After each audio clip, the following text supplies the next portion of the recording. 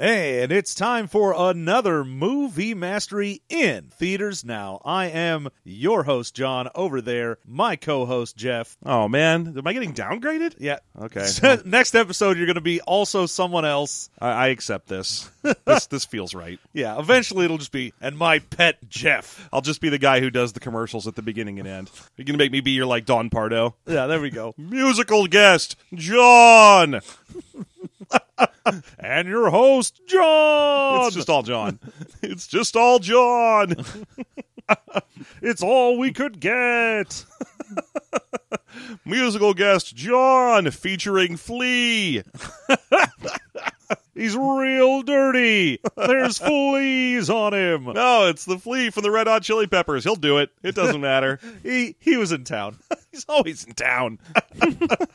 So we went and saw a movie that you guys technically voted on. God, January was a garbage month so much that we're bringing January. you to this in February. Yeah. Well, the movie came out towards the end of the month, so we just fit it into the schedule the best we could, and we're just going to push forward into February with open eyes and clear hearts and really hope that... Yeah, with clear eyes, full hearts, and then we can't lose. Well, we're going to get more votes for February, because January had nothing in it. Oh, God. I mean, the other contender, which was like, I think actually one vote behind, was Paddington 2. Which I've heard is a really good movie. I have heard it's very nice. Yeah. And also, it is a movie about racial stereotyping and profiling. Mm-hmm. But we didn't see that. I think it's also like the last movie that is forced to have Weinstein logos and stuff on it. Aw. Because it was made by that company. And then they tried their desperately to shop it around and eventually buried it in a January release. There you go. Is what so that's why it's there anyway. But anyway, what we saw was... The Death Cure, the third movie of the Maze Runner trilogy. I love our trend of seeing the third movie in trilogies, of which we have not seen the first two movies. Oh, yeah. Well, seeing weird sequels without having any context is amazing because it gets me to pay attention to a movie I otherwise wouldn't care about because I am attempting to piece together what happened in the previous movies. I mean, this is the third one of these, I think. I'm pretty sure it's the third one we've had to do, where we've had to watch Triple X, the Rise of Xander Cage, Return of Xander Cage, I don't know.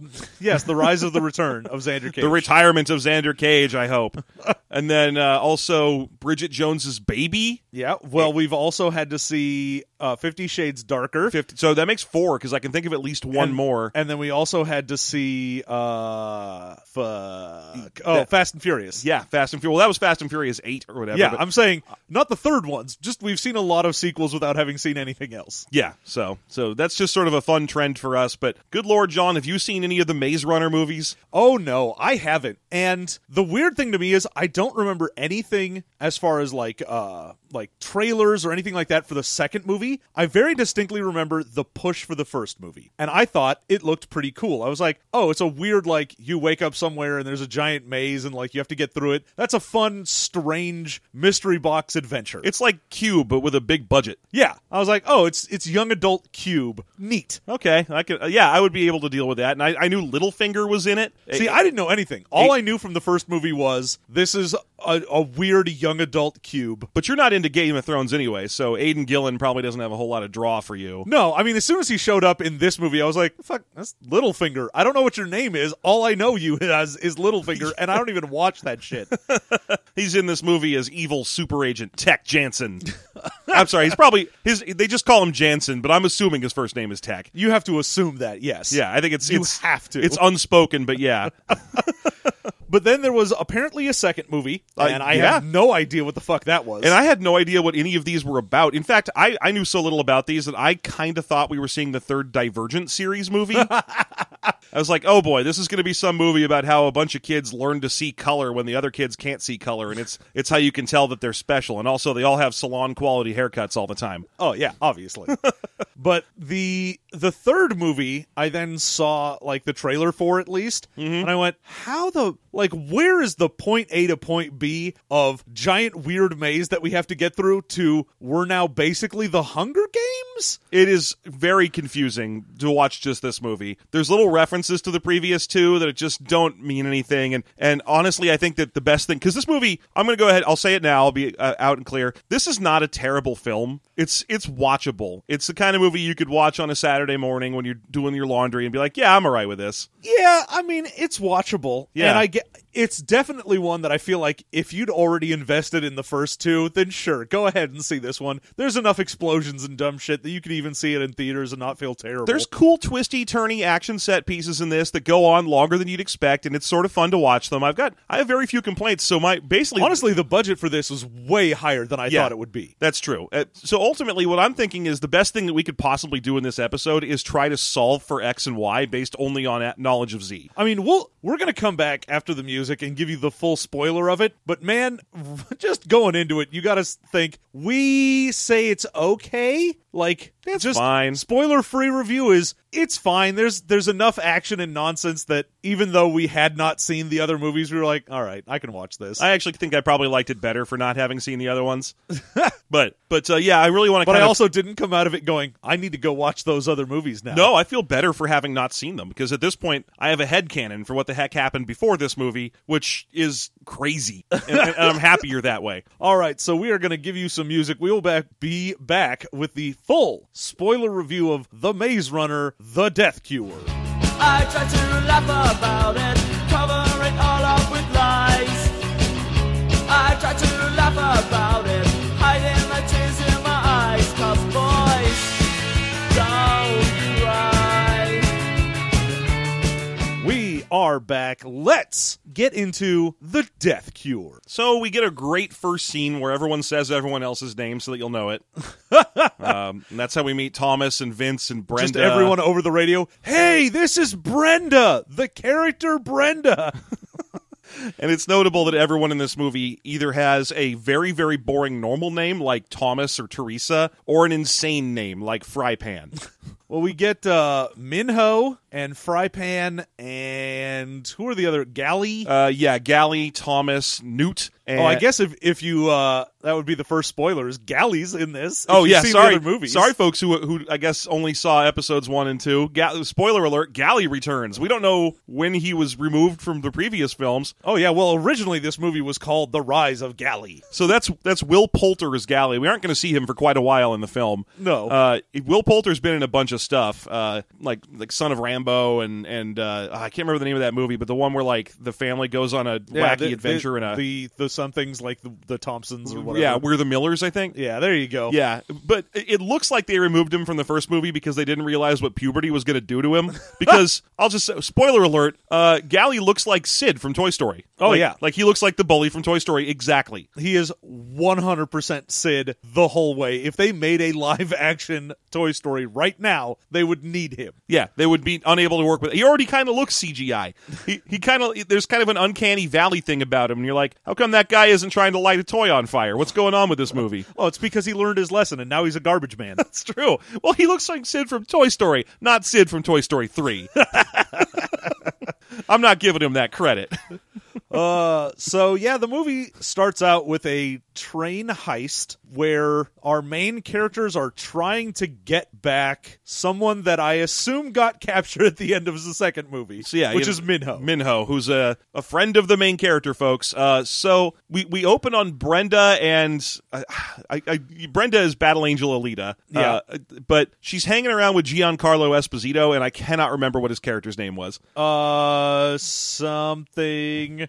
Hermano? Well, that's what he kept calling everyone. He calls everyone Jorge. Hermano. He's Jorge. Jorge, great. So the two of them are in a cool battle jeep. Yep. And they are getting ready to do a cool thing. And they go driving across the blasted wasteland of Southern California. It kind of looks like they're driving past, like, maybe Camp Pendleton or something. But I mean, I definitely think this is the 5 once you leave L.A. Yeah, it's got that feel of being the zone between, like, South Los Angeles and San Diego. Oh, no, it feels like in North between, LA? like the 5-hour drive between like L.A. and the Bay Area. Oh, where there is fuck all. Because there's beach in almost every shot, they would have to at least be going up the one. Well, I mean, I also don't think this is supposed to be California? It is so clearly But Southern it is California. so very California. It is from every little detail, from the mountains to the types of grass that's growing. It is very clearly Southern California. Yeah. Either that, or once society collapsed, Southern California just sort of spread itself out like a big virus. Yeah, man. Society collapsed and it just yawned and spread itself out. You know what the rest of the world needs to be? Coastal scrublands. Let's get some chaparral all over everything. There you go. I got some of that for you and some of that for you. Anyway, they're driving around in very clear scrublands near Southern California, and they pull up on a big ridge, and they're like, they're late. We have to go anyway. And then they convert their car to battle mode and go chasing after a train. Yeah. So the whole train heist thing it's neat for an opening scene. It's cool. It's a fun opening scene, and it does a great job of introducing all the characters by name. Oh, yeah. Well, it gives you a good way to be like, okay, that's this person, they're still here. Yeah. But it also is like, let's have a cool action thing to do this with. And it works. It's fine. It's fine. Yeah. So, eventually Vince and Thomas, our main character Thomas, and Vince, who is way too old to be hanging around with Thomas. Well, yeah. Well, Vince seems like he's, again, because I haven't seen the other ones, he seems like he's supposed to be the, like, either father figure or the, like, gruff commander guy. Well, let's just say his aesthetic is dumpster Jedi. Yeah, let's just say he is, I was going to say post-apocalyptic Burning Man guy, but all people who go to Burning Man basically look that way anyway. So yeah, he's dumpster Obi-Wan. Yeah. He's played by Barry Pepper, who you'd remember as the main character of Battlefield Earth. Oh, no, wait, you wouldn't remember that. Why would anyone remember that? I remember that. And also Pepperidge Farm remembers that. I have hard time even identifying him if the movie's not shot in a series of incongruous Dutch angles. Man, unless it's slow motion, I don't know who this guy is. Unless John Travolta is desperately trying to stuff a rat down his mouth, I can't recognize Barry Pepper. Which is weird because there is a scene where John Travolta shoves a rat down his mouth in this movie. And then all of a sudden I was like, oh, Barry Pepper. Oh, yeah, there he is. Those man animals do enjoy fine rats. How have we evaded Battlefield Earth this long? I think it's because we both seen it. Yeah, that's part of it.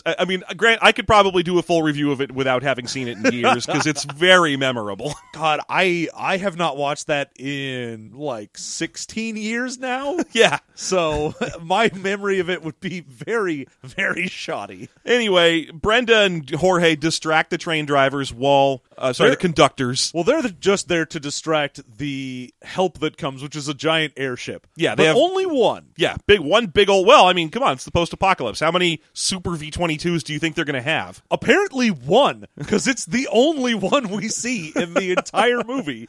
Anyway, they distract the train, and then eventually this sort of super version of a V-22 that pops up, and it goes riding off, while Thomas and Vince do a cool train heist where they jump off a Jeep and onto the train and fight dudes. Yeah, it is a fun scene, and they are there to save their buddy, and there's a train car of children headed somewhere. Yes. So basically they manage to separate the two cars of the train that have people on them, and then this is probably the biggest plot hole in this scene is the train comes skidding to a halt in the middle of fucking nowhere, and then Thomas just gets off the train and yells, and a bunch of his friends emerge from the bushes. Yes, the train stops, and right where it stops in the middle of nowhere, everyone that he had that was like, oh yeah, you guys are going to be here to help us, I guess, open up the locks on this train car so we can lift it away. You're going to show up. But they were right where it stopped? They were exactly where it stopped. It was like there was no point where they were like, we have to pull the train over now or we're going to miss Newt and Fry Pan. Yeah, they're not like, oh, we've got 4 seconds left to blow this or we'll miss our window. Yeah. No, they were just like running and blew it as soon as they could. It wasn't like they were trying to wait for a particular moment. It was, I've just finished doing this, then we blow it up. Anyway, they managed to cut loose one of the cars from the train car.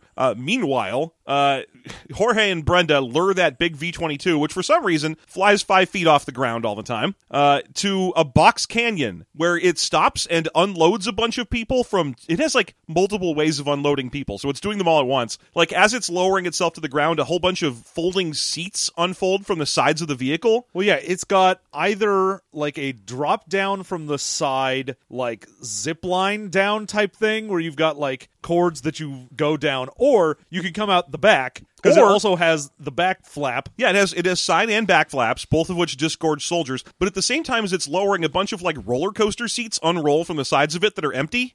I assume they're to hold prisoners, but it's just weird that this thing just has so much space given over for storage of humans. Yeah. Anyway, at that point, it unloads too fast, and all of a sudden, there's And a whole too furious. Too furious. And then Xander Cage rises. All of the Vin Diesel movies show up. Not a gun. So they take over the ship because all the other kids with guns show up as well. Yeah, so a whole bunch of kids. Brenda manages to just immediately get into the cockpit of this airplane thing. Yeah. And it's just amazing how fast and efficient it is. But of course, it's the airplane's fault for going towards the ground. Yeah. Like, what do they? Just shoot them. Just shoot the bad guys, guys. What are you doing? Oh, but they wanted to capture him because, Why? What are they going to do with them? well, Well, if they knew that these were immune people, then Yeah. they obviously want to capture them because they want immune people to fuck around with them. But the fact that it's someone we know isn't immune and some old guy, you're like, oh, you're not a kid we can have run through a maze. We don't care about you. Yeah, although we will learn throughout the course of the movie that she is immune. Dun dun dun. Spoiler alert that we don't understand. Yeah. Anyway, they kidnap the stupid airplane and fly back to where the train is, and then skyhook away one of the two train cars full of kids. Yeah. And sadly, they picked the wrong one. Yeah, they got some of their friends, but not Minho. Yeah, they were trying to get Minho. They apparently find two people that they also know, but do not seem to give a fuck about. They like hug him and they're like, oh, it's good to see you. Aw, damn, we didn't get Minho. Well, we're going to have to go save him then. Yeah, they know their names and stuff, so they're clearly from one of the previous two movies, but they are not in this film. They are not given a fuck about. They are saved and then thrown into the background. Never to be seen again. Yeah, it's like background shots of the camp. You might see them and be like, oh, look, it's those two. I remember them. Oh, they yeah. got hugged or whatever. Yeah, good for them. They got some hugs. One of them had a black eye. Yeah, and I assume that's something that happened in the previous movie. I'll never know. Yeah, who knows? Anyway, Thomas is super mad because he didn't successfully rescue Minho. Now, Thomas is clearly the main character of a young adult story because there are two women from different backgrounds that it seems as though he's going to have to choose between. Those being Brenda, the young rebel who has lived on the fringes her whole life, and Teresa, the insider who is a scientist who technically works for the man. Yeah, which, from what I gather from this movie, she betrayed them either at the end of the first movie or sometime during the second. I assume the second movie. Yeah. And she's actually working for Wicked. We'll talk about Wicked at length. That is God damn it. Anyway, so he's like an ingenue type who has to choose between a woman who represents the establishment and riches, and she's tall and willowy and extraordinarily white, or Brenda, the young Who represents the street. the street, and she's urban and edgy, and she's rough around the edges. So this is just a distaff Hunger Games with the obvious distinction that there is no way that Thomas isn't super gay for his friend Minho. Oh my god, he is so gay for Minho. Like, there's a point where you're like, dude, I understand that you want to save him, but it's also because you really miss that D. Like, that is 100% what's going on. Let's be clear here. He's not wrong. Let's be honest. Minho is sweet and sharp looking. Minho can get it. He's mostly unconscious or beat up through this movie. It's fine. He's still doing it for everybody involved. You should feel dirty. That kid's like 17. Actually, I'm sure that kid's like 35. That's the thing. I think he's supposed to be playing 17, but he's not. He's not 17. So yeah, the whole thing is they get back to the camp, and I guess fucking Barry Pepper's got a plan to put everybody on an old ship and go to a safe haven, which that is never a good plan. Like, having been someone who has seen a lot of zombie films, which apparently this is a zombie film. Did you know the Maze Runner movies were about zombies at all? I had no idea. I mean, the first Maze Runner I thought was just a weird experiment It's thing. just big Cube. Like, Yeah. there's the parallels between the first Maze Runner and Cube are simply, it's just like, hey, what if Cube had a budget? Yeah, what if Cube was a budget and young adult? And you're like, Yeah. okay. I can see that. You're probably going to see less people diced into tiny cubes. And Yeah, it's the PG-13 version of Cube. yeah, I think a lot more than just the one guy with mental issues is going to live. Yeah. So, at that point I went, all right, it's a weird, like, science fiction experiment thing. But when you get to this movie, you're like, oh, you took every post-apocalyptic trope and smashed all of them together. Yeah, no, this is... Because this is Mad Max, Zombieland, fucking... There's a little bit of the Rifts role-playing game in this. You don't usually get a lot of... trying to find a cure post-apocalypse things, but it is in there as well. So you've got isn't there like the Book of Eli or whatever is partially that? I don't know, but it is the Tank Girl has finding a cure, I think, is part of it. Yeah, because it's like a plague. Yeah, but then the plague is also zombies, but then also everyone's like out in the dirt driving around in fucking dune buggies, or they're in a future city, and the future city has a bunch of noir stuff happening in it. So you've got some Blade Runner. Oh yeah, the actual city itself is very like fascist high tech. Also, memory editing is just a thing that's everyone assumes is normal. Like you could just edit people's memories however you want, and it's just tossed off as a background element. Oh, it's just a thing we do. We can just fuck around with your memory. We've got Eternal Sunshine of the Spotless Mind in the background here. Don't worry about it. It's fine. Hey, you want to get some Eternal Sunshine up in the end? No problem. Yeah, we'll do that for you. You want to forget banging Kate Winslet because you're the weirdest idiot in the world? The weird thing to me, though, is it's also, it's very Hunger Games. You want to forget banging Jim Carrey? I really want to forget that. We understand. Oh, my, yes. Please come this way. Oh, you should get into line B. Just hitting a button over the loudspeaker. We've got a priority. We've got a code carry here. We've got a real Winslet situation on our hands. Usually this place is full of gyms. So the weird thing is with the Hunger Games aesthetic for that cube, the fucking maze that they ran through is, now that I know that it is a post-apocalyptic situation where there's like only one city that still exists in the entire world and everything's all fucked up, I'm like, how did you at some point find the real estate, the manpower, and everything else to make a maze for these people? Yeah, and then to make it look hundreds of years old. Yeah, I'm like, you can't just do this. You can't just be like, oh, we had a giant, like a miles-long 3D printer hit maze. And then let it go. No, it's fine, John. Ancient aliens from Jupiter built a bunch of mazes all over the Earth, and when the apocalypse happened, it uncovered them. Oh, obviously. That's fine. Don't worry about it. Well, it turns out the pyramids of Giza, if you hit the top of it, turn into a maze. We're just solving for X, John. It's fine. We have the information from this movie. How does the first movie make any sense? We got this. The answer is it doesn't, but... But, okay, so basically, they all get back to this hideaway location with a goal to get to another one. They're going to get to the safe haven Yeah. where Wicked can't get to them, and it's safe from the zombies and the zombos, and then, but unfortunately, it's not good enough for Thomas. No, he needs Minho. He needs his boyfriend. I can't. Are you not supposed to interpret this movie that way? He is. I understand, as I was saying, the whole like, oh, I want to rescue my friend, but it is a little more than that. I almost think that the actors read the subtext and acted appropriately. Oh, they had a Hook situation? I think, yeah, I think so. I mean, explain that, though. Oh, well, in Hook, the Dustin Hoffman and... it's the guy from Who Framed Roger Rabbit and everything. Yeah, damn. But... And Bob Hoskins. Bob Hoskins, yes, yeah. Okay. So Dustin Hoffman and Bob Hoskins decided while filming Hook, even though it was not a directorial choice or in the script, that Hook and Smee were gay for each other. And that's how they play it the whole way. And they do, though, but they don't play it as fresh, young love. They play it as an old married couple. They're an old gay couple, yeah. And that is the way they decided to do that. And that is basically what happened with this movie, is the two of them went, oh yeah, no, we're totally gay for each other. Don't worry about that. Like, yes, Thomas is technically picking between these two girls, but no, he isn't. Well, here's the thing. He doesn't choose between either of them. There's no point in the movie where Brenda and him even have a moment. I think maybe that we're reading this as young adult with a little bit of preconceived notion, and that he is just straight up gay. Because there's a lot of subtext from him that's throughout the film, not just for Minho, but also for Newt. Yeah. I think there's some element of the actor choice where he was like, I think this guy is not into either of these obvious female choices laid before him. I think he just loves dudes. I mean, they really, really want to push the "you're in love with Teresa" thing. Yeah. Like a lot. It's not flying.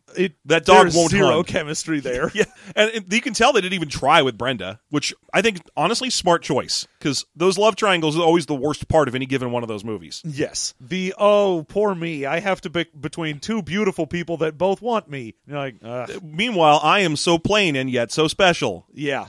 Perhaps I drive an old pickup truck to emphasize my uniqueness. So anyway, Thomas drives this old pickup truck.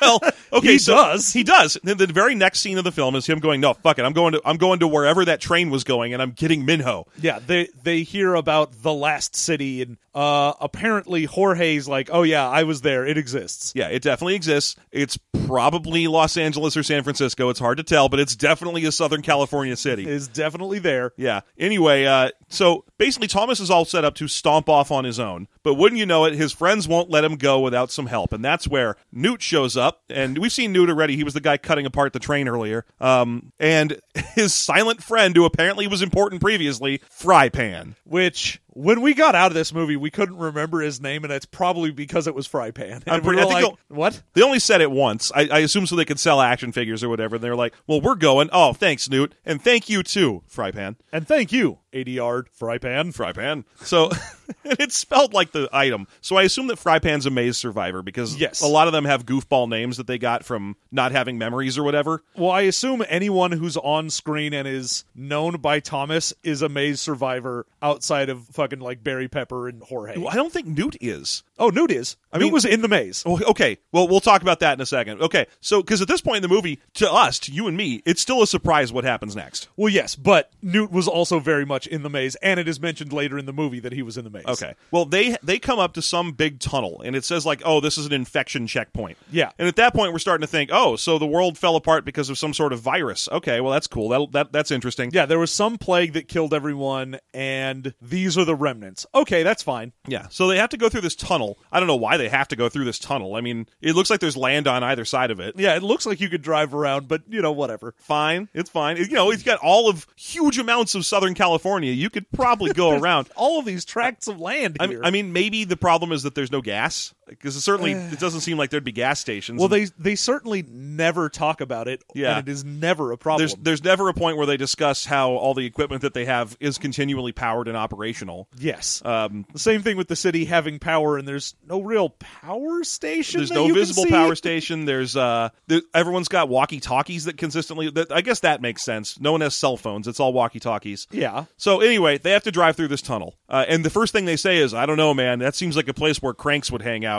And I was like, yeah, I can see that. Like some Jason Statham up in there. That's definitely a place where Jason Statham would be. I just pictured it as grumpy old dudes. just sitting there. Russians done infected my chicken development.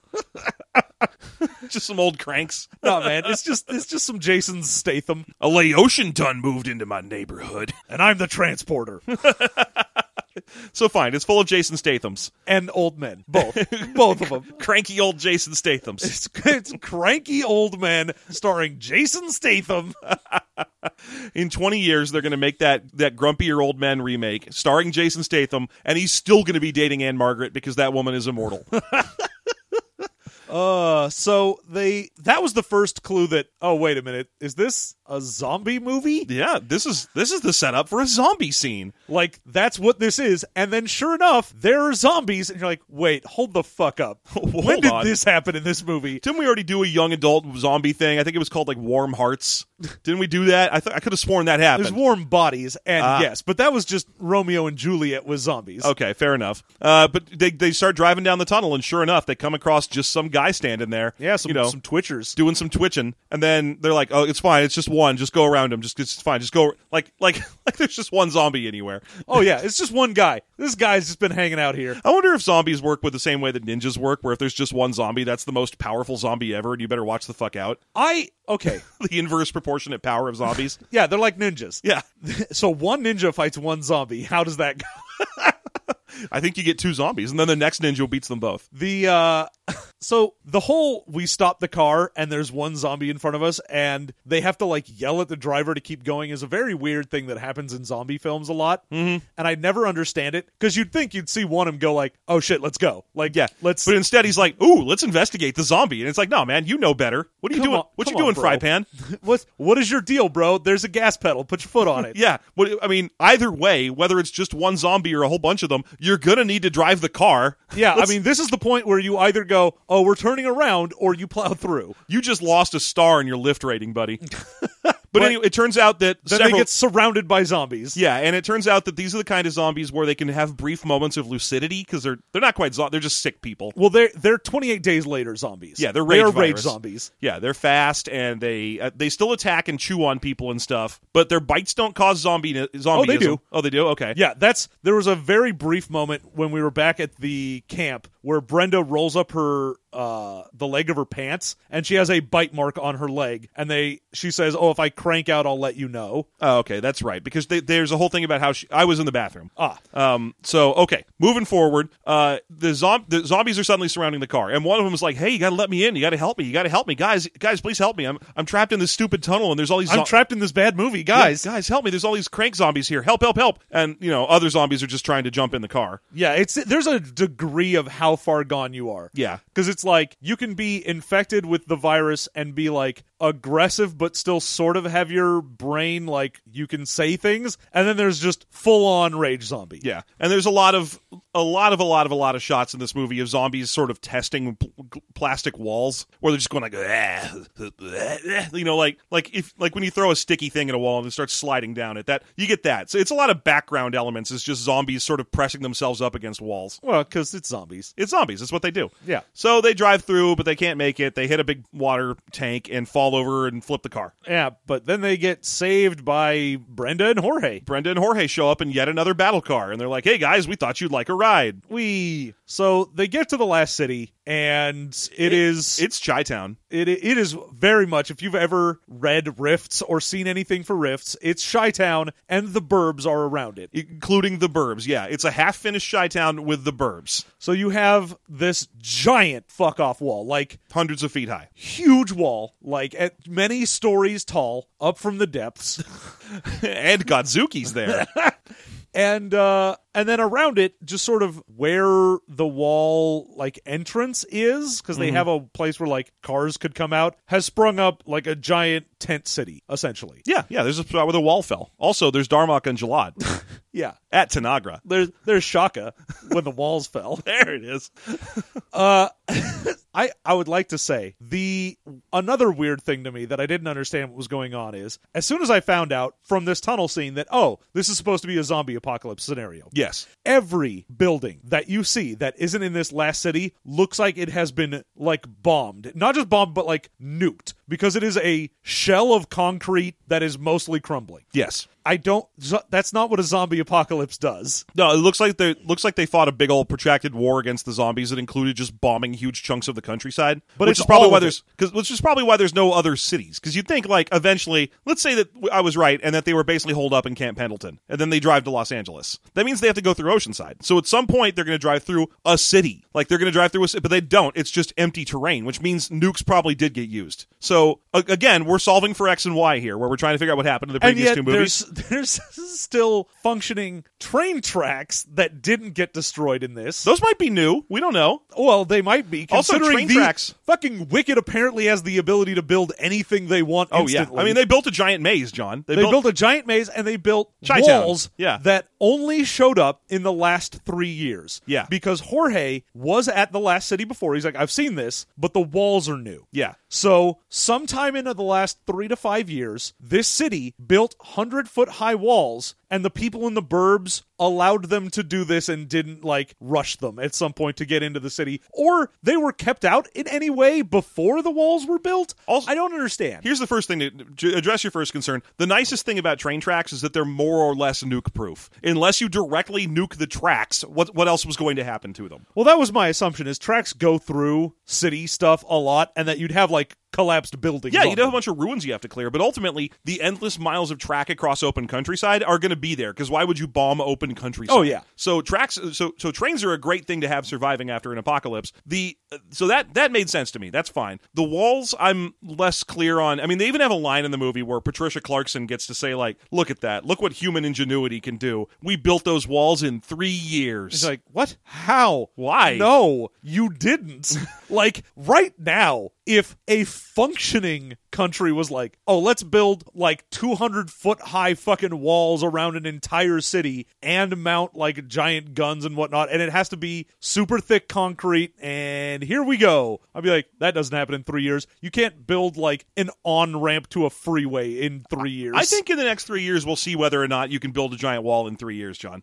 I think we'll find out whether or not you can build a great big wall to keep out the undesirables in about 3 years. Oh, I don't think we will see that. I'm pretty sure we will never see that. No, I think this is our chance to find out whether or not it can be done.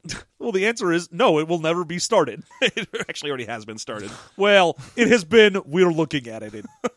So anyway, moving forward, they have to get into the city, so they drive forward to the burbs, which they don't make any sense in this movie. Like the Chi-Town burbs kind of make sense because Yeah, I mean, I would like to just sort of run through the plot very quickly, because the shit that we want to actually talk about has nothing to do with the plot as much as it does what is going on and All how right. did we come So here. we're going to be so as we make our way through, I just want to create a mental list of things we're going to talk about soon.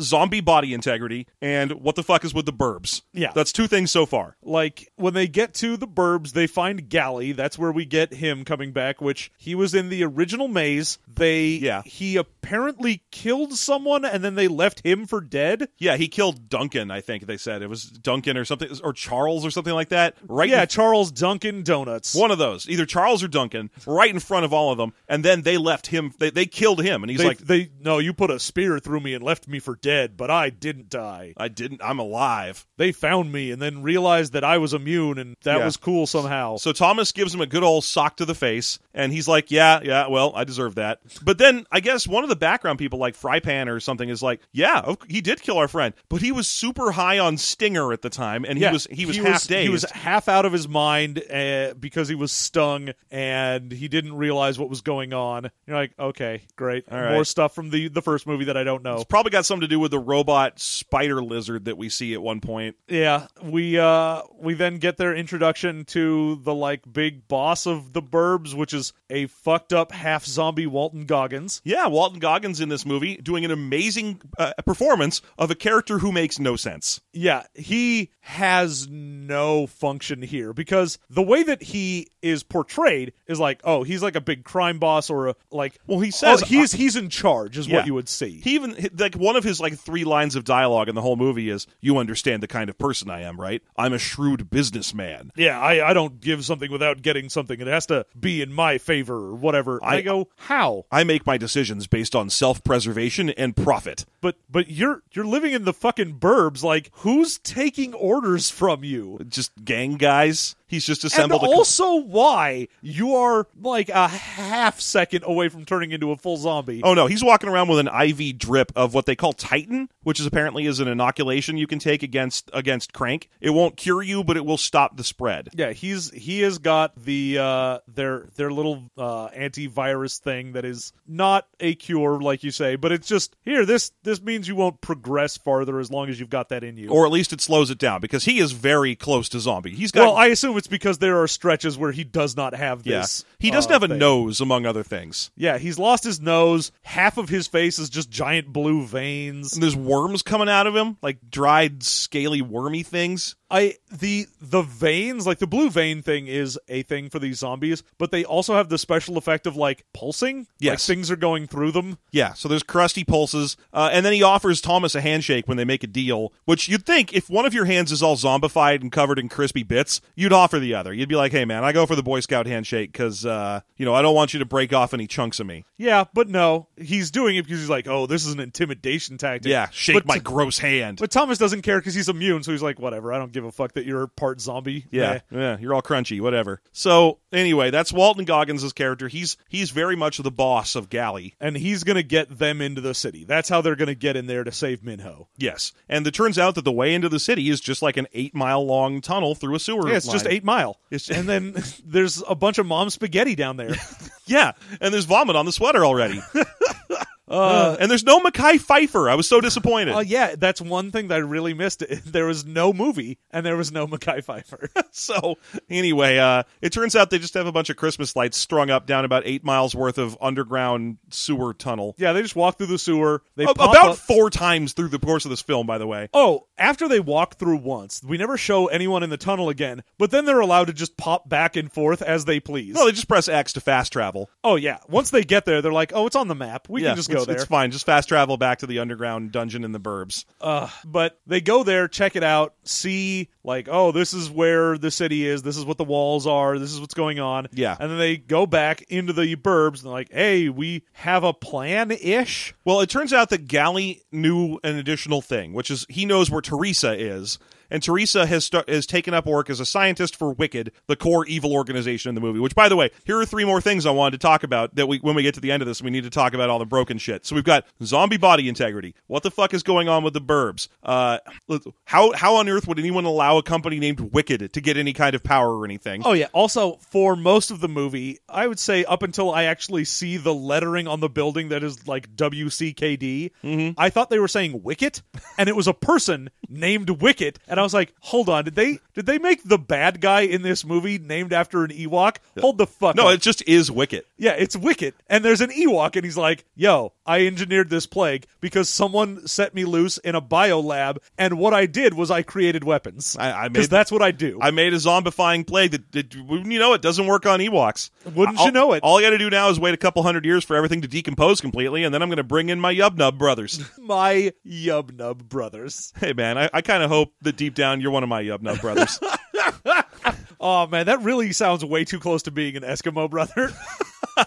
Fair enough. We're Yub-Nub brothers. It's not, though. It's not. It just means that we've both hit a stormtrooper We've both with a rock. nubbed the same Yubs.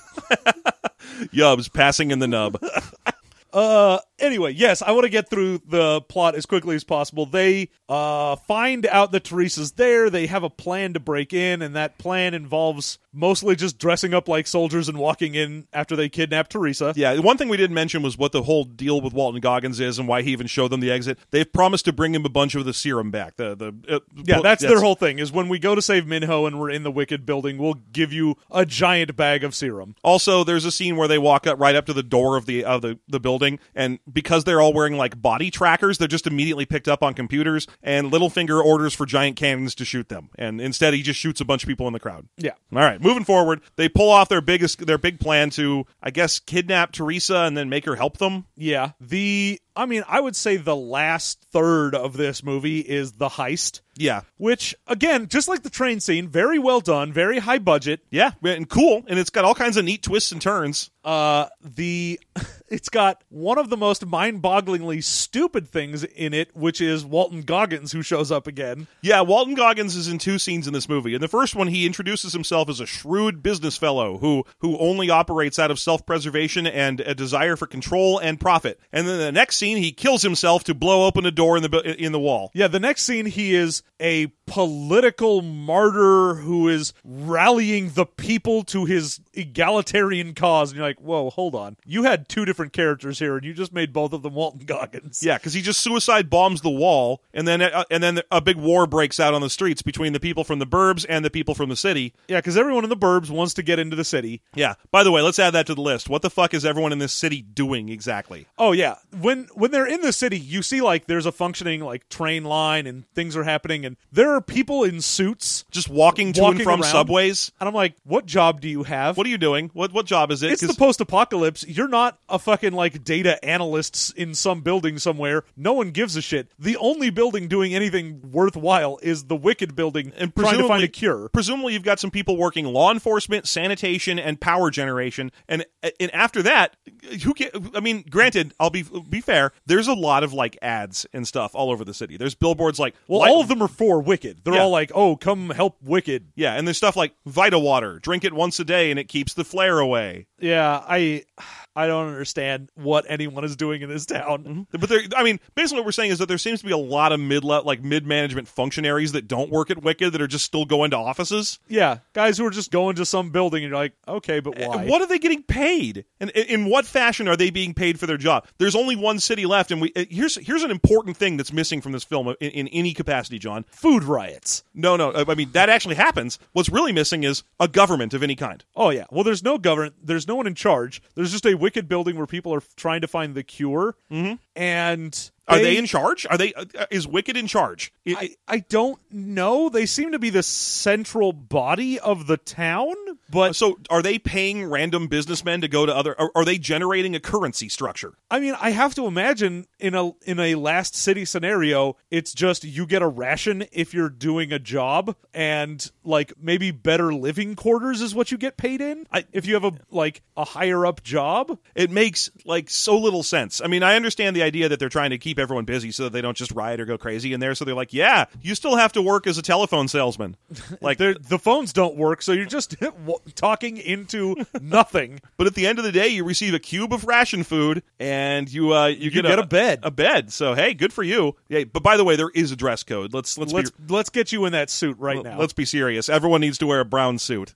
Anyway, they attack. It turns out we find out Newt, the buddy to Thomas, is infected, and he is not immune, which most of the people in the maze were, but he's like, oh, I guess they stuck me in there because, I don't know, I'm a control group or some shit. Well, we don't, at this point, this is easily one of the more confusing things about this movie, having not seen the other ones. It appears as though either the maze makes you immune to the plague. No, it's people that are immune to it, and they need you, because at one point when they're taking the serum from Minho, yeah, they're basically just having him get freaked out and high adrenaline, and that's what's making him create antibodies, but they're like, oh, it's not as effective as the maze was at creating these antibodies, but you have to be immune first, and that's why they have all these kids sent into the maze. Here's the thing. This is definitely an issue of supply and demand, where they're like, you get way more antibodies out of a guy if you make him run through our insanely huge continent-sized super maze full of killer robots. Yeah, our terror kill maze. You get a few grams less if you just tie them up in a laboratory and scare them, but no one dies. You don't have to pay upkeep on a giant killer robo maze, and you can just put them in again tomorrow. Yep, it's real stupid. Yeah. And I have never once seen anything in this third movie that makes me go, oh, I understand why there was a giant dumb maze now. The logo for fucking Wicked is a huge maze, and I don't understand why. There's also Minho, while he's in his sleep-induced terror dreams during one of the scenes of him, dreams that he's in the maze again. So he sees his old friends from the maze doing random stuff, and then he's being chased down a dark hallway by a lizard robot spider. Yep. Which I think those must be the source of the dreaded sting that made... I assume. Yeah, who knows? So he's being haunted around by one of those things. But ultimately, he still makes, for one guy being scared for a light afternoon, makes a tremendous big bottle of adrenaline for them to use. Well, I think that's the antibodies that are coming out of his blood. Okay, well then, in any event, it sure seems like he produced a reasonable amount of it. And I just, at this point, I wonder if mazes are just obsolete. I don't know. I don't think they are, because they're trucking kids around. Yeah, they still are but I think they were training those kids in from wherever the maze was into the city, because they're like, oh, wait a minute, that's the dumbest idea ever. Yeah, just bring them in and we'll just scare them on a lab table. Yeah, we'll just bring them in, and we're going to have Sully come out here and Mike Wazowski, and they're going to scare them. And no problem. It turns out if we make them laugh, we get more antibodies. Oh, dude, if we just cross this movie over with Monsters, Inc., we're in business. But yeah, that's fucking stupid. That's another thing to talk about. But Newt's infected, so during the heist, he starts coughing and he gets all fucked up. They save Minho, but afterwards Newt is turning. So meanwhile, it turns out that there are Teresa tells them when they kidnap her that there are 28 total immune people in the building, and they're going to rescue all of them, which means Brenda needs to help break in with them and steal a bus, because it turns out there's a bunch of city buses. Well, yeah, because it's Gally, Newt, and Thomas, are actually in the building. Yeah. And then Brenda goes to steal a bus. She takes while Frypan. Frypan goes to steal a skyhook thing. Yeah, he steals one of those cranes. One of those giant construction cranes. Yeah. So Brenda manages, with the help of Gally and Frypan and whatever, she manages to steal or rescue the 28 children. Not along Brenda. with Brenda's just in a fucking She's in a bus. Bus. So so the group manages to break into the Wicked building and rescue 27 of the 28 kids. Yeah, but- plus they get a lot of the Titan antivirus stuff. But of course, the one kid they didn't get is Minho. Yeah, because Minho's up in the lab and they're just gonna fucking drain him dry. Yeah, they're going to harvest him to death, which again seems kind of short-sighted, but It's very short-sighted, and I don't understand any decision that is made in this movie. whatever. Jansen's just a bad guy. Tech Jansen is just a bad guy. He makes bad guy-based decisions. Yeah, well, we also find out that the virus is airborne, and probably everyone in the city is either infected or will be within a month. Yes. So, okay. Again, though, Thomas is like, well, I got 27 out of 28 of my job done. That's pretty good odds. But I am super gay for Minho. So it's time to go save him. So we're going to go save him by myself. So him and Newt go off to save Minho. Gally leads the other kids down to a bus with Brenda in it. When Brenda realizes that Thomas and Newt aren't there, she sends Gally off to go rescue them. And then she takes the 28 kids out for a fun joyride to try and escape from a bunch of police and stuff. Yeah, they managed to escape Jensen's evil squad by jumping out of the Wicked building at about, I want to say, at least 12 to 15 stories up. Well, okay, we're talking about two different groups now. This is Thomas. This is Thomas Frypan. Yeah, Minho gets saved. Yeah, Thomas, Newt, Minho, and Thomas, Newt, and Minho jump out halfway up this Wicked skyscraper building and land in a pool. And land in you know how there are outside of, office buildings and things, they'll have those little pools. Mm-hmm. And you know how normally they're about maybe a foot deep? This one is an Olympic-sized pool, apparently, that's like 40 feet deep, because they jump out, land in the pool, and then just bob up out of it. Now, I can tell you, because I've done a lot of cliff diving in my days, John, because I used to be a Boy Scout, Yep. that you don't need all that much water to jump from a really high distance. Because no matter how high up you jump from, you usually only go about 6 or 7 feet underwater. Yep. Which means that this does need to be 6 or 7 feet deep, or you could probably get away with like 5 or 6 feet deep and just slow down before you impact on the bottom. It is way deeper than any actual fountain should be. Oh, yeah. There is no fountain in any business place where they're like, oh, yeah, we wanted this to be about like 7 feet deep. Yeah, so that's what it is. I like to think it's just a moat. Like this is my real thing. I think it's a decorative moat. I mean, we live in zombie times in this movie. You tell me you don't want a decorative moat? But it serves nothing. There's a giant walkway next to it. It's a giant retractable walkway. It isn't. It's concrete. It's retractable concrete. Oh, you know what else it is? It's destructible. Like, if zombies start swarming, you just blow up the charges on your concrete bridge thing, and boom, you got a moat. But it's not a bridge. It is the ground. Like, there is an aerial shot, and there are basically 2 pools. I'm sorry. I didn't realize you were the civil engineer who designed the Wicked building in the last city. I am. Okay. Well, then, Sir. Sir, it's a pleasure to meet you, and great work on your decorative moat.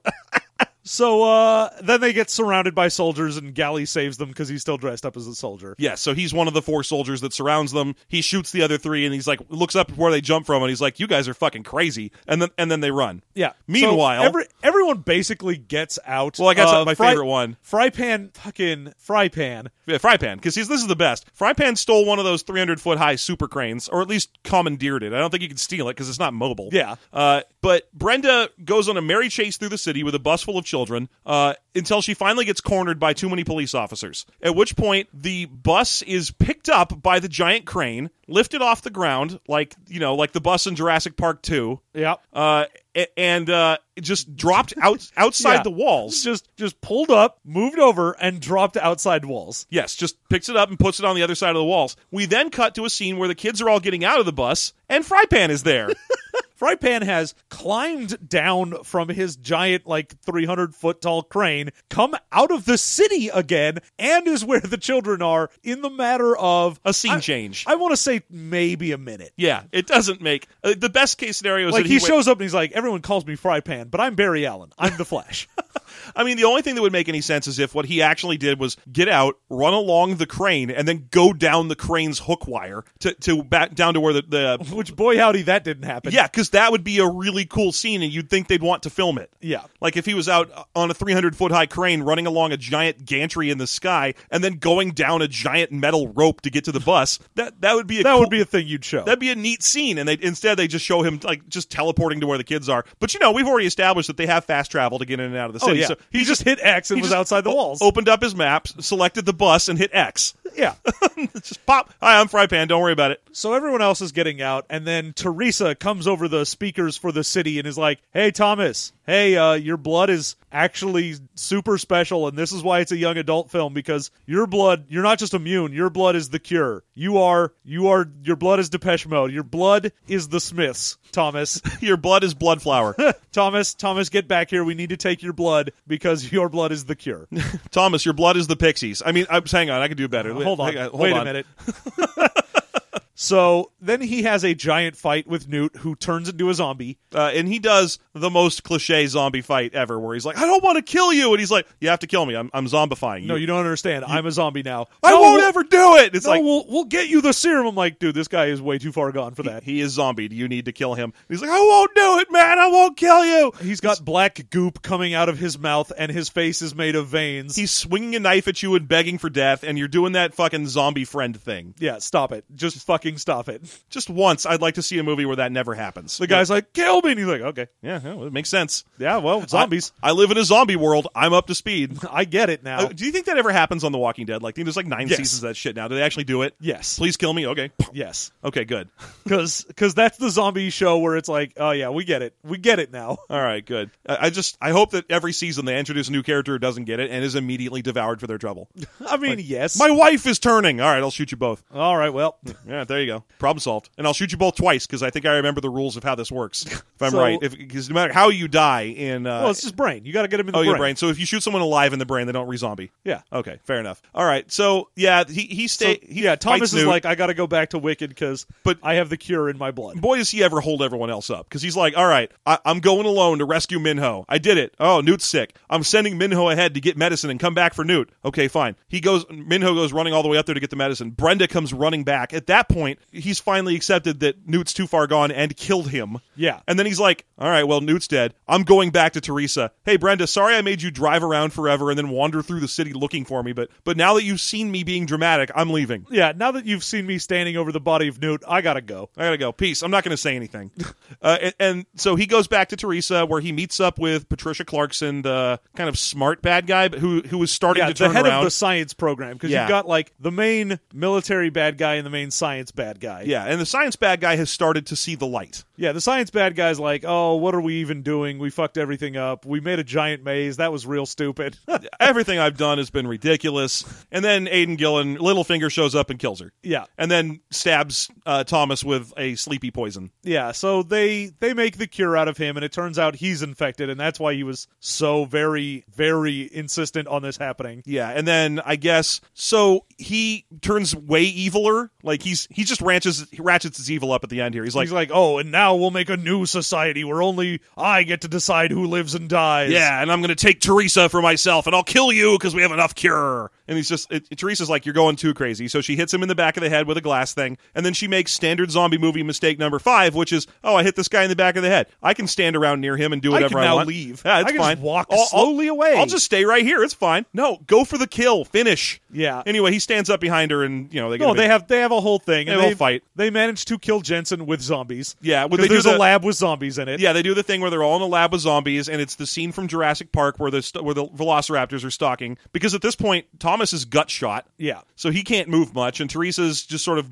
edging backwards away from the gun. Then Thomas heroically stands up and throws a bucket and blah, blah, blah. Yeah, so they Kill Jensen with zombies. Yeah, they escape from the top of the building, which is currently blowing up, and then they get to the New Haven eventually. That's where Thomas wakes up, and oh boy, we're in Safe Haven, and there's corn here already. Yeah, it's like Catalina Island or something. They get to basically Catalina Island, and there's corn there growing there for some reason, and everyone's got nice tents, and they have a fun party where they sing that Yub Nub song. That's what happens. happens. Yep. That is actually close enough to what happens. Pretty much. Instead, Barry Pepper gives a dumb speech, points out a big rock, and says, carve your friends' names in this rock. And everyone goes and carves like Newt and, So and Charles. there's a giant rock full of names, and I have to assume these are people who died in the other movies, and we should be like, aw, I remember Zart. Because Zart is front and center. You see all these normal names around it, like, oh no, a guy named Charles died. Oh, I feel sorry for Denise. Also, Zart. Oh, that was the wizard we met. Zart. We had to answer his riddles 3. And then he got killed in the weird maze, because that's what this movie is. It's dumb bullshit wall to wall. I like to think that Zart was a 1950s monster movie fish. Just showed up and he's like, hello, guys. Are any of you having a bikini dance party? No? Then I die. Remember me. Carve my name on a stone. Zart. And Jesus.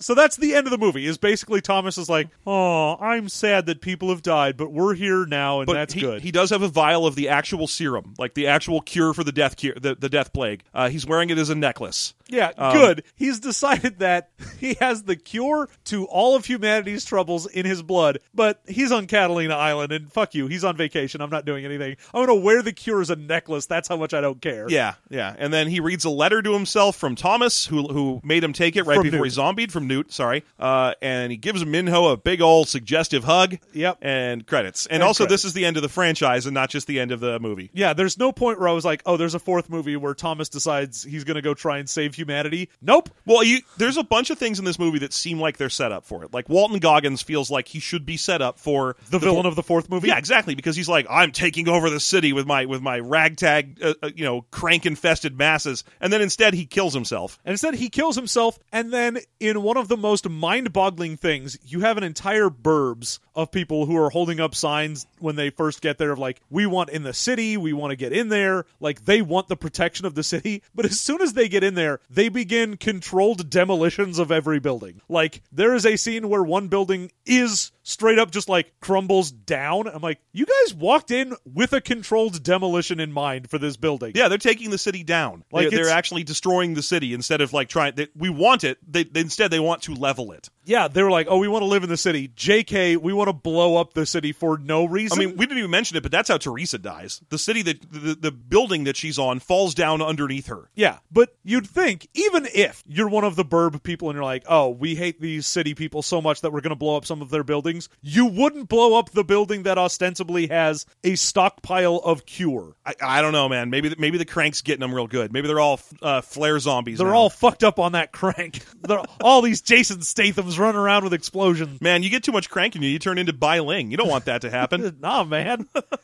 Fucking one of the lieutenants of Walton Goggins is running around with a military missile launcher? Yeah, like on a big old truck. Like he's got one of those ground mount military missile launchers, and he's using it to shoot buildings down. Yeah. What the fuck is the end of this movie? Yeah. Anyway, we've got a lot to talk about here. First of all, I want to talk about zombie structural integrity very briefly. We find a bunch of milling around zombies hanging around in that tunnel on the way to the last city. Yes. What are they doing in there? How are they not just falling over from lack of water? I mean, I understand. Well, this is the big thing. Is there is a difference between the undead zombie and the rage zombie. Yeah, the biological agent zombie. And these are biological agent zombies, which means that because we don't have a magic explanation hiding behind them, they'll die of dehydration in 3 days. I don't care whether or not they eat humans now. Yeah. I mean, you can get some water out of blood if you're drinking that down. But they haven't got any to eat. Like, because they don't attack each other. Yeah. And you have to assume no one has come through this tunnel in a while. Yeah, no, definitely. So they're just standing around exactly like they were when they got flared, and just it's one of those things where you need to set your precedent for why that's the case, for why biological action doesn't kill your zombies or cause them to deteriorate or fall apart. Also, you need a reason for why they don't attack each other, because the climax of this movie hinges on Thomas tricking Jensen, the bad guy, by throwing a bucket that breaks a wall between him and some zombies, and Jensen goes like, clever. Instead of, shooting the zombies with the gun he has drawn, he just goes, I am undone, and is eaten by zombies. No. But he's infected with the virus. Yeah, but he hasn't gone full zombie yet. Okay, so zombies can tell whether or not you've gone full zombie enough to determine whether or not they should eat you. Yes. It doesn't add up. It doesn't make sense. No, this is a zombie that is very poorly thought out because it's a virus. Like the fact that you're infected with it, but then it takes like weeks for anything to happen. Mm-hmm. There's a point there where you're like, okay, so like with Jensen or anyone else, you're like, all right, you're infected, so the zombies shouldn't attack you, but they are. What's the break point when they're like, oh, you got black goop coming out of your mouth, now we know you're one of us? All right, second one. What's the point of the burbs? I don't understand how the last city allowed the burbs to exist for two reasons. One is, if they're an actual threat that they're like, oh, these guys have fucking like a military equipment, they are going to try and attack us, you'd think they would just wipe them out because they have way better equipment. They have a tremendous number of like helicopters and cannons and stuff pointed at the burbs. Yes. That they just aren't firing. Two, you'd think that they would do something where they're like, oh yeah, we let people in if they're not infected. Like, we'll do a checkpoint or a lottery every month, and that's going to keep people in line because you go, oh, there's a chance you can get in. As long as there's a chance, you'd think you'd get people who would go, oh, I don't want to fuck this up because I might get in, I'm not infected. But instead, there's zero communication. There's no suggestion that the people from the burbs ever get in there. There's no suggestion that food, water, or power ever comes out of there. Yeah. It's just they're surrounding it because it's like the place that it's like they want to get in, but they can't. And so might as well hang out here. But the problem is that the people in the city shouldn't allow it. The whole point of the city is we're scared of zombies. And then they were like, well, we're surrounded by zombies. Oh, do we want to kill them? No. Well, there's an entire community out there, and it's more than likely infected, but meh. Also, how did the burbs survive this long without at least one dude who was crank infected, going crazy, biting some people, them going crazy, and then doing the whole zombie apocalypse thing within the burbs themselves? Yeah. And we've already talked about how the maze is ridiculous and doesn't make any sense in the context of this film, to the point where I was amazed that they even bothered to call this Maze Runner the Death Cure. Because it stars a Maze Runner, but other than that, there's like the connection. Here's the problem with these movies. Is I feel like the first one was like, we're trapped in a maze and it's a big mystery and what's happening. The second one must have been, oh no, zombies. And the third one was post-apocalypse. Like, they just wanted to do a world tour of tropes instead of having any kind of connected narrative. There's nothing about mazes in this film. Oh, no. That was the thing, is this movie really, like I had said before, felt like they took a big old bowl of post-apocalypse ideas, threw all of it at the wall, and most of it stuck. I mean, normally when you look at these young adult series, at least there's some sort of central theme by the end of them. I mean, Twilight is still about bullshit magic boy vampires by the end of the 7th book or whatever. And, Hunter Games or whatever it's called.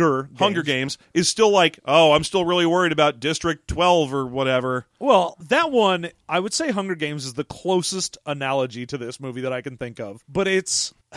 like, the whole point is supposed to be like uprising of regular people against like an oppressive government. It's very, communist. But the weird thing to me is, at least in the Hunger Games, the reason you've got that is it's set up as there's an oppressive government that is keeping us poor, whereas this one is there are zombies but also an oppressive government, but it's not a government, it's a science site, but also the science site has all of the means it needs to create a giant maze and huge walls, but then also other random shit. To me, I was just looking it up, trying to remember the name of the trilogy that this reminded me of, and that was the Tripod trilogy. I don't know if you've ever read those. Oh, it's about the guy with a huge dick. Yeah, it's about a 3-legged dog, and he has to choose between 2 pretty 3-legged dogs. The Tripod trilogy is a really, really old young adult series. I think it's from like the 70s, and it's like aliens in giant tripod vehicles attack. And in the first book, it's just like, oh, everyone in the world is scared of the giant tripod monsters, and they've reduced us to peasantry and primitive days. Yeah. By the third book, the humans have taken over already, and the whole book is about like, how do you fix the world? So it's like, oh, we all have tripod technology, and we live in the tripod cities, and we've actually started interacting with some of the tripod aliens and what have you. And it's like you can barely draw a connection from the first book and the third one. Oh yeah. And that, I mean, I like that kind of thing, but in a movie, it's like, what am I? What is what? Well, yeah. I mean, for me, it's the same thing of like the last Hunger Games film it's a bunch of rebels storming the government and trying to take over, and it's a giant civil war. And the first movie is there's a cool thing that guys are doing like battle royale in. Yeah. And there is nothing in the last movie that has to do with the first movie. That's true. Man, I just looked it up. The Tripods trilogy is from 1967. Dang. Yeah. You're just so old. I just read What were you, like 20 when you read those? The books still exist. You can read them at any age. Folks, look up John Christopher's Tripod Trilogy. It's actually pretty good. I'm amazed that they haven't already made it into a young adult thing where someone has to choose between two sexy people. Two sexy tripods. Yeah. So, how can I choose between these two sexy tripods? For years, this is a weird thing. I read those very young. I was like 9 or 10 years old. For years, when I heard people talking about War of the Worlds, I thought they were talking about the Tripod Trilogy. That's weird. Because people would be like, well, the War of the Worlds is like these aliens from Mars and their tripod machines show up. And I was like, oh, I read a bunch of books about tripod machines. I know what's going on. And then they have to rebel, right? Like the humans rebel? Yeah, they do. They absolutely rebel. And then eventually the aliens die because they can't exist in our atmosphere. Oh, I have definitely read those. They're called the Tripod Trilogy. And people are like, no, I think you read a derivative ripoff. And I'm like, yeah, probably. It was good, though. Yeah, so there you go. There's that. Was there any other dumb shit in this movie that we really needed to cover? I mean, I guess we have a lot of post-apocalypse tropes in this movie that were fun to talk about. How is there corn growing on Catalina Island? Who did that? Because Thomas wakes up and fucking Vince is already peeling corn. Oh, yeah. Like and fresh corn that has just grown. Well, Thomas gets gut shot in the final scenes of the film, and Teresa heroically sacrifices herself by throwing Thomas onto a helicopter, and then she stands on the building, and the two of them exchange a long, loving look before the building collapses underneath her. A whole, I'd say 3 minutes where she probably could have just jumped onto the helicopter, but instead she was like, nah, I'm good. I'm going to wait for this building to collapse. I'm not injured, but I'm just going to chill here. Yeah, I'm not even going to try and jump. I don't want to live on your weird corn island. No, thank you. I'll die here. Yeah. So, but then he wakes up, and we're like, he must have been unconscious for like a year. Because this entire safe haven is fully set up. Like, there's structures everywhere. Everyone's got their own shit. They've been here for long enough for there to have been corn that has grown to fruition. Mm-hmm. Another magic question would be, what the hell was Giancarlo Esposito, or Jorge, before they found him, presumably in the second movie? Because he is an accomplished airship pilot. Well, I mean, he can fly it, but then again, this is one of those ships that's like got a big button that just says fly on it. Idiot-proof Air Force machine. Yeah. I mean, he's flying at 5 feet away from a collapsing building at one point in this film. He is a master pilot of these crazy things, and all we know about him is that he drives Jeeps. Well, I mean, as far as I can tell, I assume he was a survivalist of the post-apocalypse before he found Brenda, took in Brenda, and then they found these guys in the second movie at some point. That's about all we can That's get from what that. I can gather. And that Brenda got bit. They used Thomas's blood as an infusion, and then she became immune because of Thomas's blood. Yeah, so all you really need to do to make people immune to the zombie plague is... That was the other thing I was going to say. Why are we making cures if his blood is already won? Well, the big thing for me is, okay, you're stealing kids and putting them in maze because you want to get antibodies out of them. That means you already know that certain ones of these kids are immune, and you put them in this maze to do that. Why didn't you take them while you were wiping their memory and putting them in a maze? Just a blood sample? Just a quick blood sample? Just blood tests. I mean, it's not like they were born in the maze as far as we can tell. By the way, they were put there. They all forget their old lives when they go in the maze because it's scarier, I guess, if they have no idea what's going on. I don't think that's true. I think it's because then they'll be more likely to run through the maze, I guess. Because I feel like if you took someone, separated them from their family and life, and threw them in a giant robo maze, I'd be more scared because I'd have something to lose. Well, that's why you wouldn't run through the maze, I guess. But you have to run through the maze. If you don't run through the maze, then like robot spiders eat you or something. No, the whole first movie is there's like an entire camp in the area outside the maze where they're just living because no one is brave enough to go into the maze until Thomas shows up. Yeah, that's fair enough. I mean, you'd think that someone with a heroic name like Frypan would probably make that jump. No, man, he's the cook. It's like having it. Like, yeah, this is our big hero, Beans McGee. So hang on. You're saying Frypan's the cook. What does that make Galley, who is literally named after the kitchen on a ship? He's is he the camp girl? He's the camp asshole. Well, he's the camp asshole, that's for sure. But is he also the camp girl, and his name is just a shortened or elongated form of Gal? No. You see, he's actually the shortened form of Gallywix. Ah, yes, of course. He's the camp goblin. He's the trade prince. Yeah. Okay, fair enough. In shortened and elongated, and I can't speak right now, John. It's good. It's real good. I think I might be done. It's possible. Okay, let's do our best and worst then. Give me your favorite thing in this dumbass movie. The first action scene is really fun. It's that train heist? Yeah, it's well done with cool stunts and jumping off of cars and interesting helicopter escapes and stuff. I mean, it does have the problem where the villains in this movie cannot hit. Oh, no. They're like fighting 15 soldiers on open ground. Like, they're not even taking cover or anything, and no one is hitting anyone. Yeah, one soldier gets shot by them, and you're like, wow, everyone is a bad shot here. Yeah, this is a bunch of terrible shots. But otherwise, it's a fun scene with good music. I actually found myself drawn into the opening scene. I was like, because before before the movie started, I was leaning over to John like, I don't care in the slightest. Because I was trying to rationalize to myself why I wasn't going to be angry at the 3 old people sitting behind me who were having a full voice conversation the entire film. You want to take that as your least favorite? That is No. the people behind I've you? got least favorite. I mean, ultimately, I always like to report on the theater experience when it comes to doing an It's in weird to theaters now. me because I feel like I have every bad luck. time we go, you come out of it and you're like, oh, there was someone behind me who was just having a full voice conversation. I'm like, I was 2 chairs away and I heard nothing. I know. It's. I think I'm naturally, because of the attention deficit and the hyper, I have no memory. I have very short attention span. Part of it is that I am easily sensory overloaded by being in a theater. I hate movie theaters. Yeah. I always go see movies in them, but I hate them because all I can hear is all I can do is see cell phones. All I can do is hear people crinkling plastic. It's everything. I cannot just lose myself in the movie. Instead, I'm sitting there going, all right, the person 3 seats behind me and 2 to the left is definitely unfolding an emergency blanket made out of thin tin foil. I don't know why he's doing that, but that's definitely what's happening because no one would need to crinkle plastic that long for any other reason. Someone in front of me in 3 seats to the right is turning on their cell phone and they're attempting to lower the brightness. Oh, no, they're not. Oh, okay, all right. I'm reading the shit on their phone now. That's what's happening. The whole time. That's me in a movie theater. I cannot just look at the screen. That's sad. That's very sad for you. So my movie report. In this movie, everyone near me had plastic shit. Good. Just constant plastic. This is why I am perfectly fine with banning home food from movie theaters. Good. Because movie theater food that you buy there shouldn't be in a crinkly plastic fucking thing. But there's always some guy who's like, I'll put one over on them. I'll bring in a giant plastic bag full of individually wrapped lifesavers. There's some guy who's just like, I've got 15 layers of tinfoil on this roast. I hate them so much. So anyway, There you go. my Your favorite best thing was is the train The heist. train scene. You?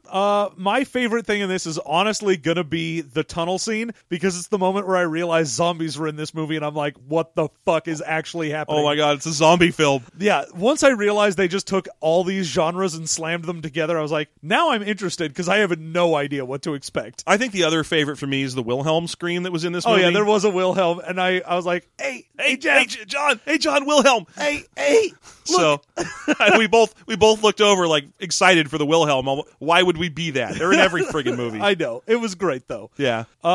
Least favorite thing in the movie. I'm gonna say that I just didn't like the zombie physics in this movie. They don't make any kind of sense. I mean, that's fair. Yeah, it always takes me out of the film when it's like these zombies have been standing in here for months, and I'm like, oh, okay, how come they didn't collapse from muscle failure? Yeah. Is it because of magic? No, then you need a reason.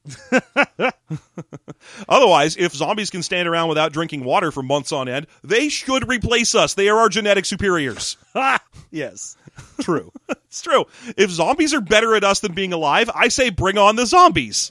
That's what I say. That's just the next stage in human evolution. It's fine. John, Great. least favorite?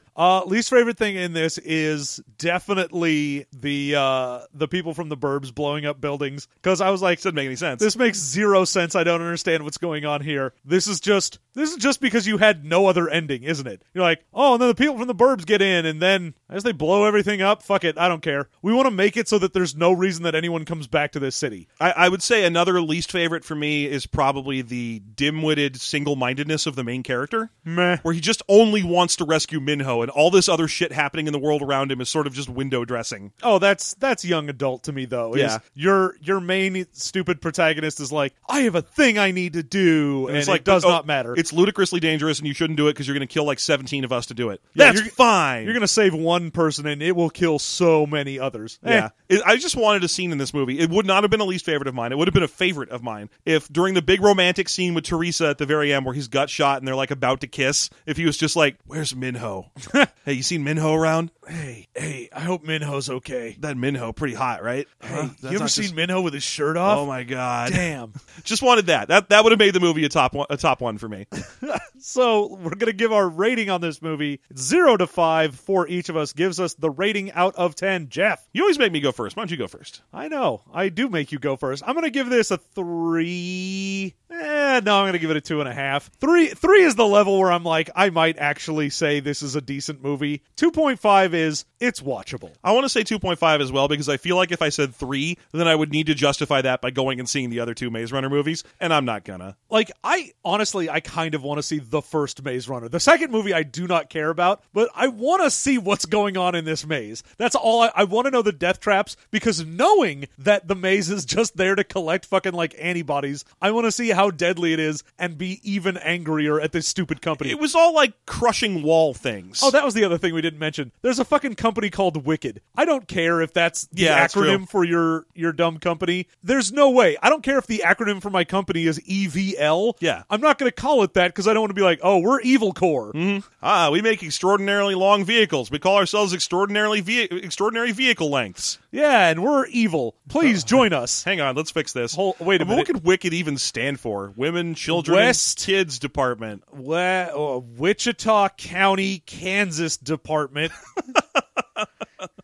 We care about killing dogs. And that's why they're wicked. That's what it is. I would find that an evil organization. No, it's just the company that put on a lot of productions of Wicked. So many that they lost the I. Yeah. It used to be I Wicked. Because they kept going, look, there is no I in Wicked.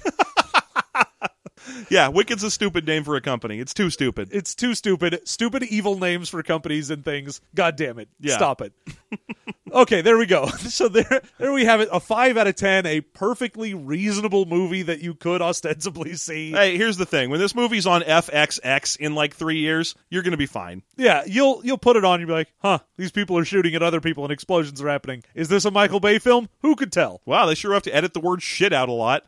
So there you go. Thank you so much for listening to our very weird and rambly review of mostly the tropes that went into The Death Cure. And we will be back in a couple weeks with another movie mastery. You can go to the website. Check us out at systemmasterypodcast.com. And you can find our poll for what we will see in theaters next time. February is a slightly better month. Yeah, no, it definitely is. Hopefully they want to send us to see that Black Panther. Hopefully that's what they want, Yeah. but I don't know. I mean, I'm going to see it anyway. So, yeah, go ahead, go on there. Just go to the Movie Mastery tab. There will be the In Theaters Now, and that is the button you will press to get to that, and you can vote on what we will see for February. Yeah, we'll also link it in the Twitter and whatever, at least once. Yeah. So that people will know and we'll get more votes. And also, if you want to give us a movie recommendation for our standard show, Go to Reddit. you can go to the reddit.com/System Mastery. We got our big list down there. Yeah, just put your recommendations right there. And of course, if you want to get in touch with us for any other reason, why? But you can go on Facebook, Twitter. We are System Mastery at Gmail. There are so many ways to get a hold of us. Heck, we even have a Discord. You can find it on the Twitter link that we have. And if you like what you hear, you want to support us, you want to give us a little something, then you can go to our Patreon. It's patreon.com/System Mastery. And if you donate at all, we are very happy, but a $1 donation gets you our bonus content for System Mastery. $2 gets you that, plus the bonus content for Expanded Universe, or Expounded Universe. There you go. It's called Expounded Universe, the Expoundeder Situation Universe. Yes. And at some point, maybe we'll come up with something to do with Movie Mastery, but who knows? Whatever. We'll figure. If there's one thing people want from us, it's even more podcasts. It's yet more content. You want to listen to us ramble yet more. So if you want to support us, it helps us do all of the things that you like us doing, which is mostly rambling and staying alive. So you can go to Patreon to do that. But other than that, you have a good one, and we will see you in 2 weeks.